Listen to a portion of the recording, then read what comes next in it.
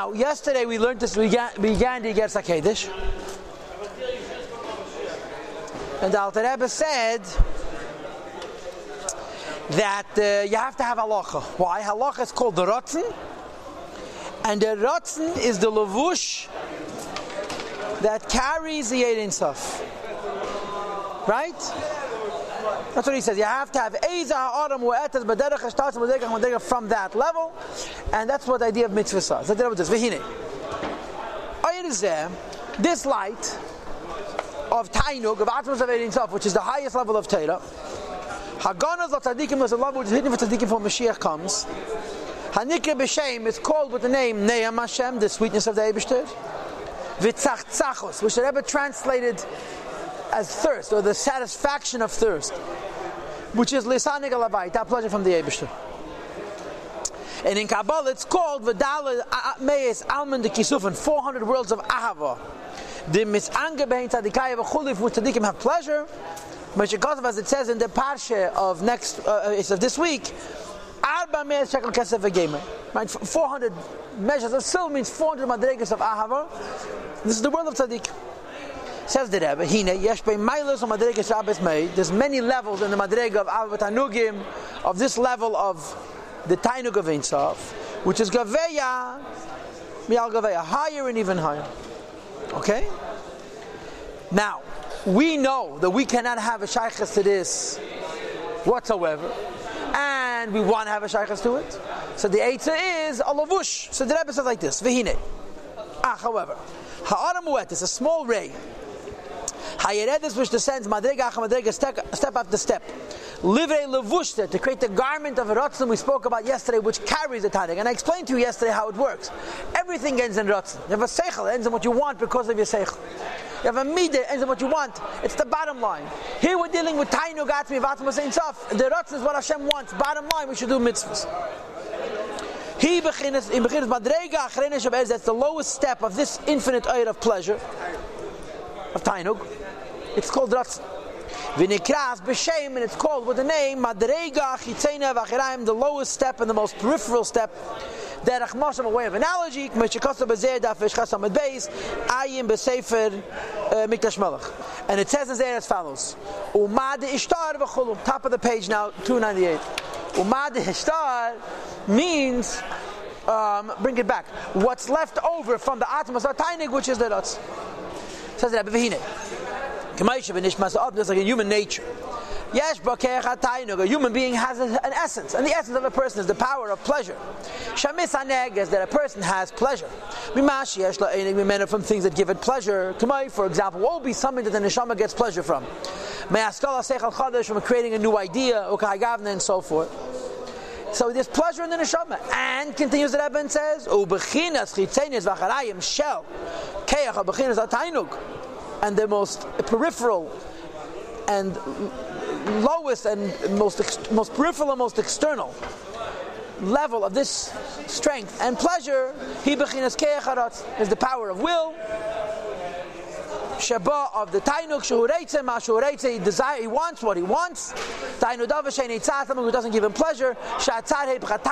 That pain and pleasure are two equals and opposites, like it says in Chassidus, we're not going into it.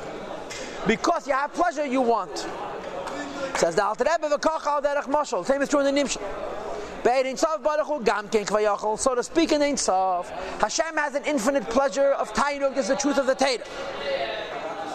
Says the Rebbe, the will of the Eibishter, which is halacha l'maisa, he bechinas chitzenis v'acharayim. It's peripheral and external.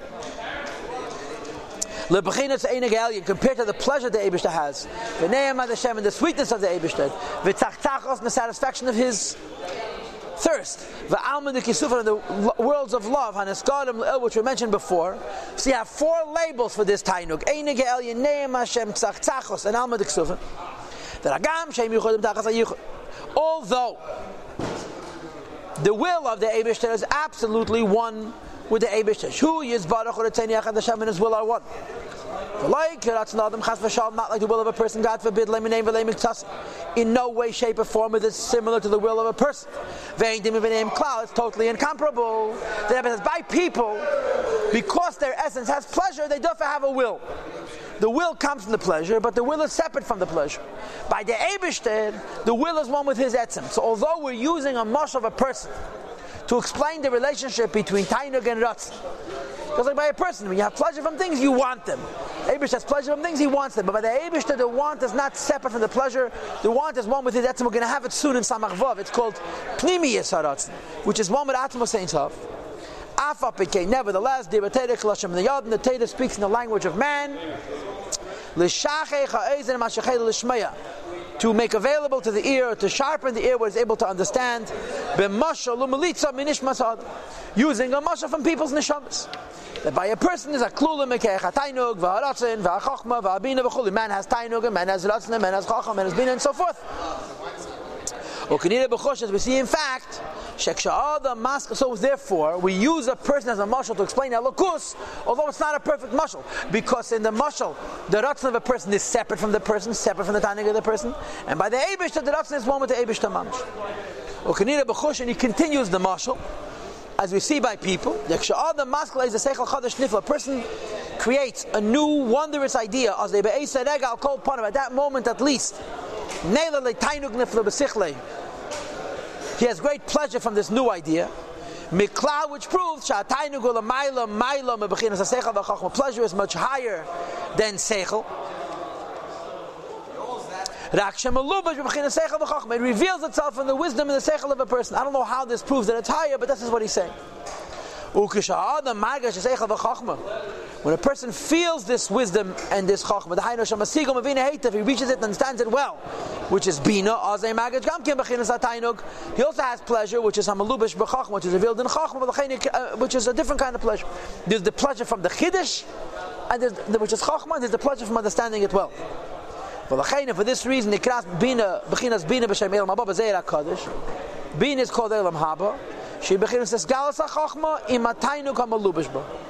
Because it reveals chachma, the pleasure which is in it. It says in Kabbalah, his galus atik is bebina. Chachma is etzem of atik. In other words, you have the etzem of tainug. When you create a new idea, you have pleasure. Bina, since it's understanding it well, it reveals the pleasure.